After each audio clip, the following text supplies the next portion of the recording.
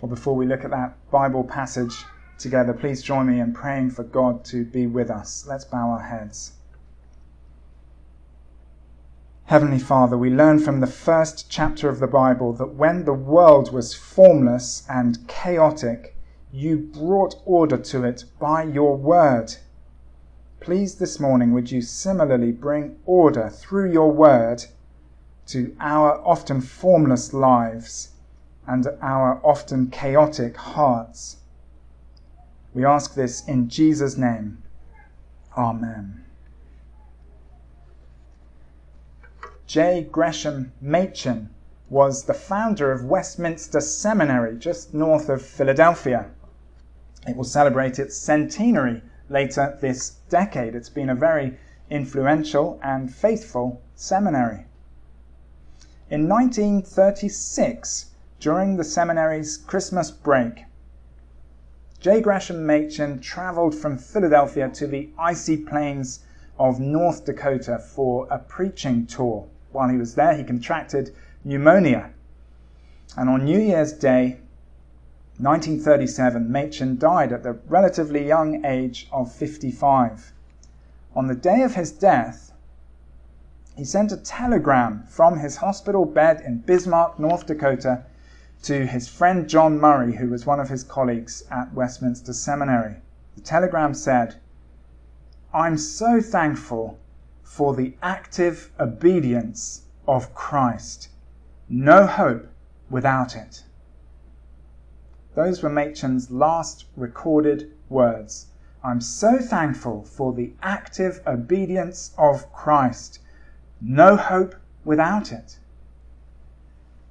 That phrase, the active obedience of Christ, is a way of talking about Jesus Christ's entirely righteous life.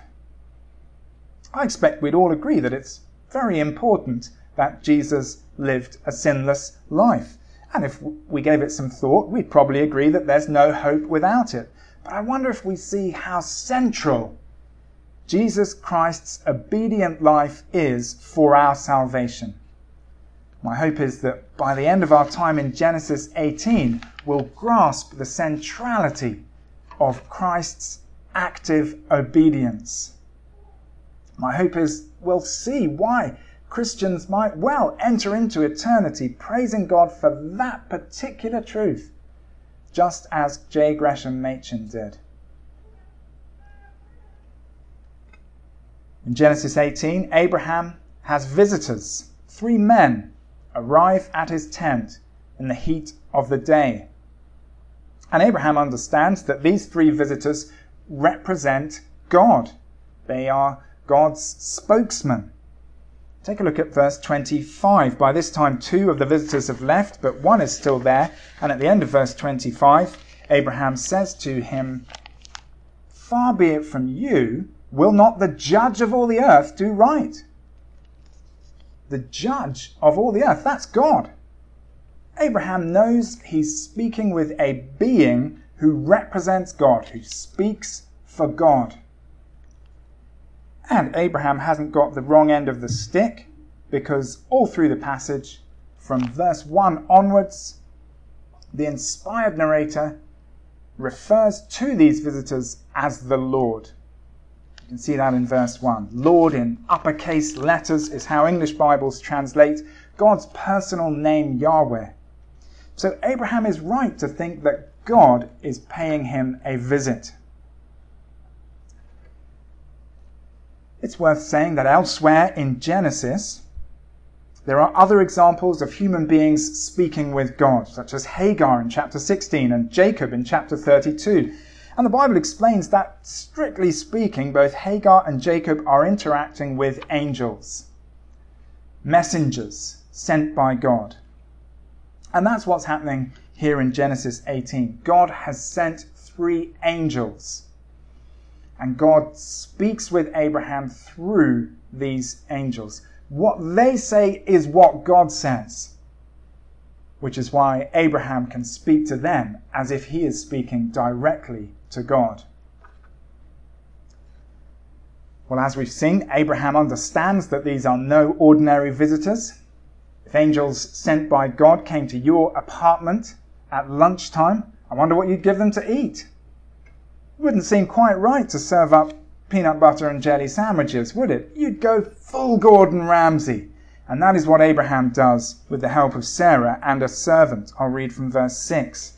So Abraham hurried into the tent to Sarah. Quick, he said, get 3 seahs of fine flour and knead it and bake some bread. Then he ran to the herd and selected a choice tender calf and gave it to a servant who hurried to prepare it. He then brought some curds and milk and the calf that had been prepared and set these before them. While they ate, he stood near them under a tree. After they've eaten, the angels deliver their message. We can divide the news they bring from God into 2 separate news stories. The first news story is news of a promised descendant. News of a promised descendant. In verse 10, the Lord says to Abraham, I will surely return to you about this time next year, and Sarah, your wife, will have a son. Now that is stunning news. It is news of a miraculous divine intervention. And we'll get on to the miraculous aspect of the news in a moment. But first we should remember there are 17 chapters of Genesis before this chapter.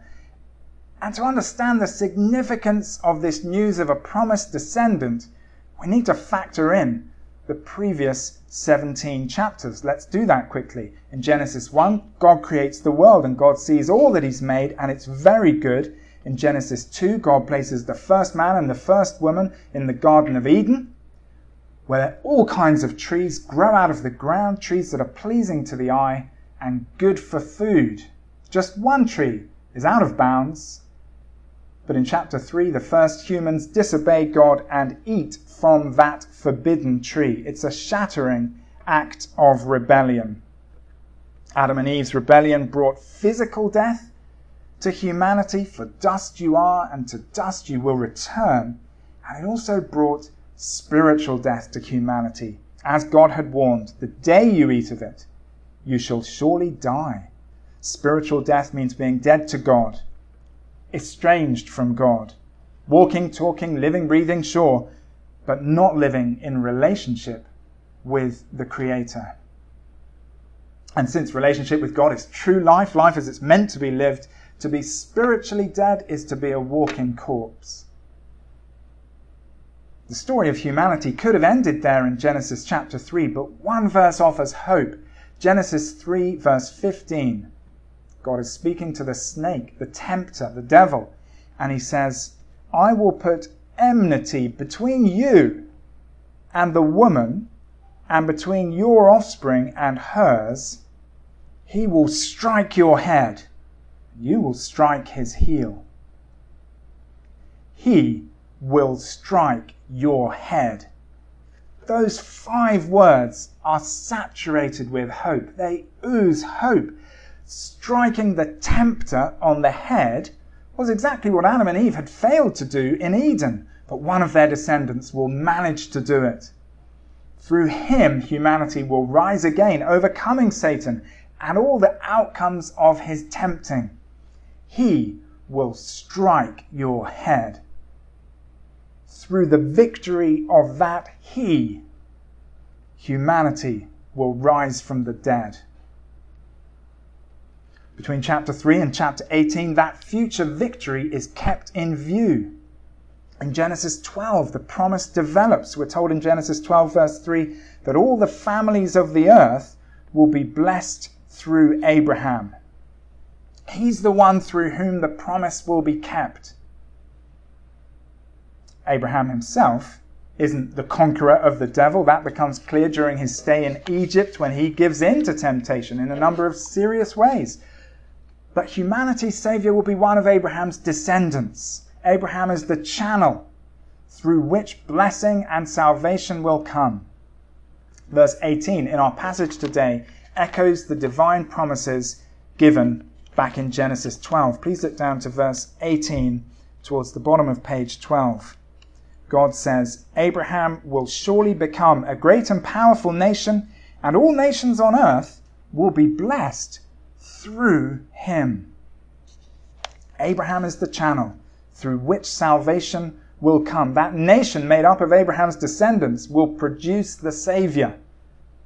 And his victory over evil, the Saviour's victory, will bring eternal hope to a world blighted by sin. But from the moment Abraham and his wife Sarah are introduced to us in Genesis, we're confronted by the problem of their childlessness. How can Abraham be the channel through which salvation comes if he and his wife can't have children? You can't have a nation of descendants without at least one descendant to start things off. That's the tension we've been dealing with ever since chapter 12. In last week's passage, chapter 17, God assured Abraham that his wife Sarah would give birth to a child. God even told Abraham the name of the child, Isaac. And here in chapter 18, God confirms that message. In verse 10, he says to Abraham, I will surely return to you about this time next year, and Sarah your wife will have a son. One reason why that message needs to be repeated is because Sarah herself hasn't yet taken it to heart. Verse 10 says that Sarah was listening from inside the nearby tent, just tucked behind the tent flaps, I suppose. When she hears those words about having a son this time next year, she laughs and says to herself, after I am worn out and my master is old, will I now have this pleasure? Well, that shows God's message to Abraham in the previous chapter hasn't yet got through to Sarah. It's possible Abraham never told her, or it's possible he told her and she didn't believe him. Certainly her laughter there in verse 12 is skeptical laughter. She's like a basketball fan who's told that the New York Knicks will win next season's NBA title. Most basketball fans would laugh at you in disbelief if you told them that. And Sarah comes out with the same kind of disbelieving laughter in verse 12. We can tell it's that kind of laughter from what follows. Look at God's reaction in verses 13 and 14. Then the Lord said to Abraham, why did Sarah laugh and say, will I really have a child now that I'm old? Is anything too hard for the Lord? That last line only makes sense if Sarah has been laughing in a skeptical way. But it's easy for us to see why Sarah found it so hard to believe that she would be with child. She's now past the age of childbearing, we're told in verse 11. Abraham and Sarah came to Canaan because of God's promise that Abraham would become a great nation. But they arrived in Canaan 24 years ago, and since then, nothing but barrenness. No child, which meant no nation, which meant no promised Saviour. That was Abraham and Sarah's situation for 24 years. The equivalent amount of time for us would take us back to 1997, when Bill Clinton was president, and the Twin Towers of the World Trade Center were still standing. In 1997, the total value of China's economy was less than Germany's economy, less than Britain's economy, less than Italy's economy. China's economy is now more valuable than all those three economies put together. In 1997, Elton John was top of the charts, and Batman and Robin, starring George Clooney, was in movie theatres. The world was a very different place 24 years ago. 24 years is a long period of time. It explains why Sarah is skeptical, and it raises the question, why would God make Abraham and Sarah wait for so long? Perhaps you're waiting for a particular development in your own life. And you're asking that same question. Why is God making me wait for so long? Why is God making me wait for so long? Well, God in his wisdom has reasons for his timings, reasons we may never know or understand in this life. But in Abraham's case, Romans chapter 4 helps us understand why God kept him and Sarah waiting for so long. Romans 4 specifically addresses Abraham's wait for the promised child And verse 16 says, the promise comes by faith, so that it may be by grace.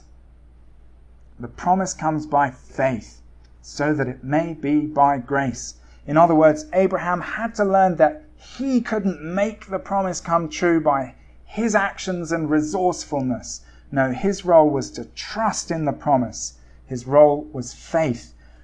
Romans 4 speaks of the deadness of Sarah's womb. Abraham's only hope was to trust in God, who's described in Romans 4 as the God who gives life to the dead.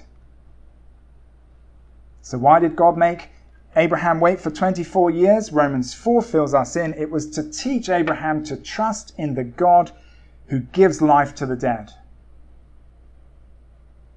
And that's a whole Bible principle. Trusting in God who gives life to the dead. Listen to these glorious words from Ephesians 2. God, being rich in mercy, because of the great love with which he loved us, even when we were dead in our trespasses, made us alive together with Christ. For by grace you have been saved through faith.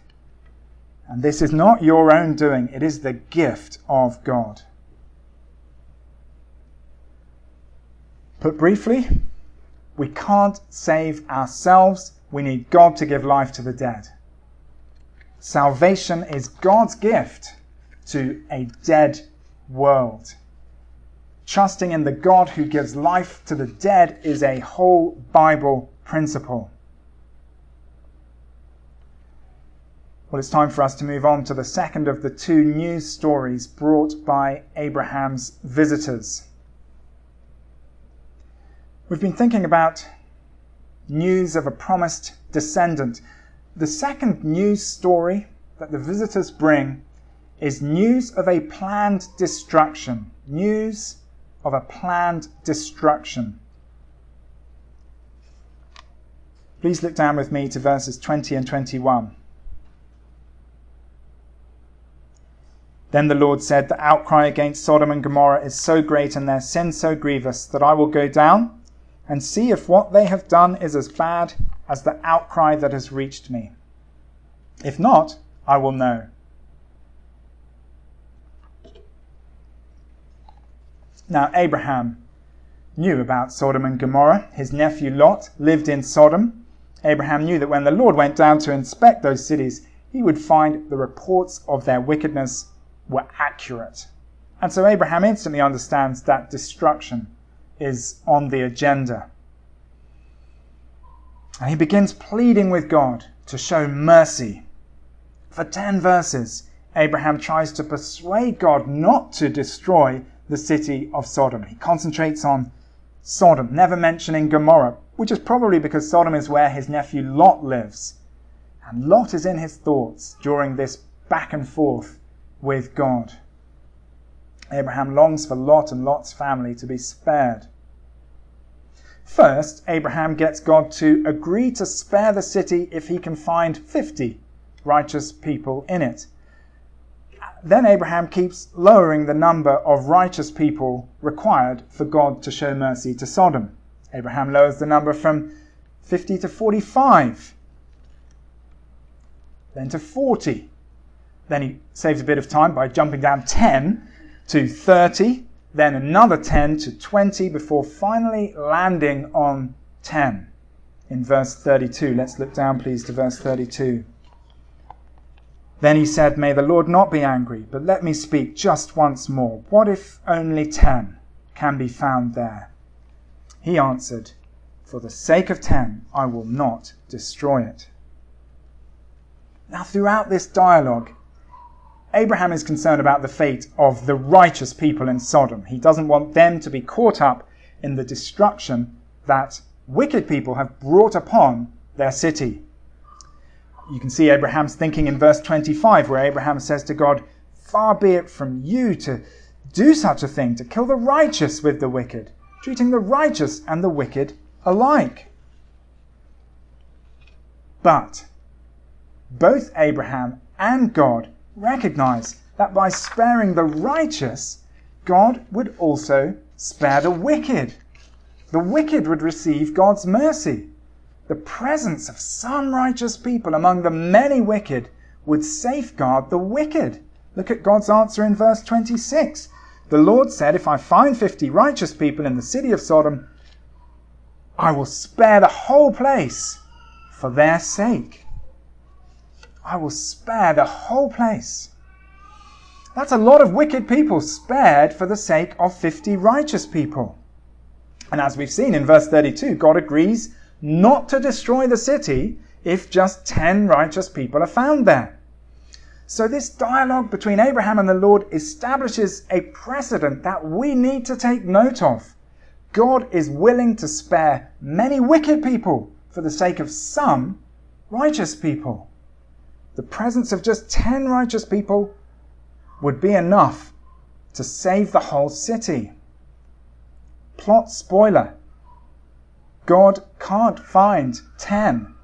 And so the city is destroyed. As we'll see in Genesis 19 next Sunday, the angels essentially yank Lot and his family out of Sodom before it's destroyed. There's a verse in chapter 19 that says, God remembered Abraham, and he brought Lot out of the catastrophe that overthrew the cities where Lot had lived. God knew that righteous Lot had been on Abraham's mind, and he graciously pulled Lot out of Sodom in time. When we look ahead to chapter 19 and the destruction of Sodom, we can't help asking the question, why did Abraham stop at 10? In verse 32, Abraham stops at 10. He leaves things there. What would have happened if he jumped down one more level and said to God, what if only one righteous person is found in the city? How would God have replied? Would he have said, for the sake of one righteous person, I will not destroy it? We know from elsewhere in the Bible that Lot, like Abraham, is considered righteous in God's sight. 2 Peter chapter 2 describes Lot as righteous Lot. So there was one righteous person in Sodom. Would God have spared the whole city for the sake of that one righteous person if only Abraham hadn't stopped at 10 and gone on to 1? Well, it's a tantalizing question. And I don't think it's a question we can actually answer, because Sodom and Gomorrah were particular places at a particular time, and God's purposes within human history can't always be interpreted or predicted. We can't say for sure how God would have responded if Abraham had gone down to 1. The answer to that question remains misty, but we can hold on to the principle that God is willing to spare many wicked people for the sake of some righteous people. That principle isn't misty. It shines out of the mist. God is willing to spare many wicked people for the sake of some righteous people. It's a principle that reveals God's merciful character. And when we take that principle and meditate on it, we find that is the story of salvation history. God spares the wicked for the sake of the righteous. The Bible says God justifies the wicked. That's Romans 4 verse 5. He justifies the wicked. He makes them righteous. And he does that because of one righteous person, his Son, who came down from heaven and was made man. Jesus, the Son of God, lived a perfectly obedient life. He was righteous. And when he died on the cross as an innocent sacrifice, he took the sins of wicked people upon himself so they could be forgiven. That's the good news of the Christian faith. We've heard it so often. Perhaps now and again we ask ourselves, can it really be true? Does the Bible really teach that God justifies wicked people like you and me? Or maybe that's just the invention of those 16th century reformers over in Europe. And then we turn to Genesis chapter 18, and we find that God is willing to spare many wicked people for the sake of some righteous people. As I said, we can't be sure how God would have responded if Abraham had gone down to one in the particular case of Sodom. But when we look at the whole of human history, we can be sure that God shows many wicked people mercy for the sake of one righteous person, his son Jesus. For the Son of Man, Jesus says in Mark chapter 10, did not come to be served, but to serve and to give his life as a ransom for many. God spares many wicked people because of Jesus, one righteous person. It's only because of the salvation that would later be provided by Jesus that the likes of Abraham and Lot are treated as righteous here in Genesis chapters 18 and 19. Go back just a few chapters to Genesis 12 and you'll find Abraham sinning grievously in Egypt. In chapter 13, Lot acts sinfully when he chooses to leave the promised land. In chapter 16, Abraham acts sinfully towards Hagar. Abraham and Lot receive righteousness as a gift because of their faith in the promises of God. And God's ultimate promise, the promise that makes sense of all the other promises, is his promise of a Saviour. It's been said that there have only ever been two revolutionaries, Adam and Jesus. Adam rebelled against God's rule in the garden. Jesus led a revolution against the powers of darkness in this world.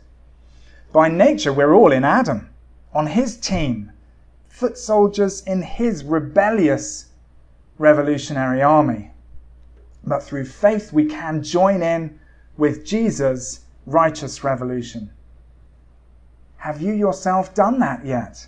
Have you joined Jesus' revolutionary army? In Adam, you'll be engulfed by sin, and that will lead to God's punishment after death. In Christ, you'll take part in his revolution going on in this world, and you'll live with him forever in the perfect world to come. Come to Christ if you haven't already done so. Come to him today. Those of us already in Christ have received life through him. On the basis of Christ's righteousness, God has given life, real life, to dead people like you and me. When God gives life to the dead, he gives real, abundant life, the kind of good life described in verse 19 of today's passage. For I have chosen him so that he will direct his children and his household after him to keep the way of the Lord by doing what is right and just. That's the life we've been saved for, doing what is right and just in fellowship with God, loving fellowship with him. The world often thinks of Christians as super square, and by the world's standards, we usually are. But in truth, from God's point of view, we are the revolutionaries. During the coming week, let's live out the revolution. Let's not live as if we're still in Adam. We are in Christ. As we heard at the start, when J. Gresham Machen was lying on his deathbed, he sent a telegram to a friend saying, "I'm so thankful for the active obedience of Christ. No hope without it." In light of Genesis 18, we can see why Machen drew such comfort from Christ's obedience. We're wicked people who deserve punishment, but God spares us because of one righteous person. Through him, through Jesus, God gives life to the dead. Let's pray to God now.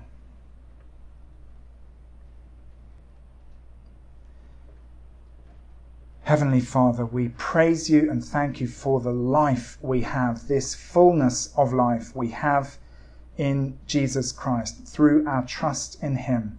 Thank you that he welcomes us into union with him. We thank you for all that he did to achieve our salvation. And in particular this morning, we thank you for his righteous life, his perfectly obedient life. He was a truly righteous person in this world. And because of him, through him, you have spared us. We give you thanks. We pray that any here still in Adam, not yet in Christ, not yet trusting in Christ, would come to him even today by your power. We ask these things in Jesus' name. Amen.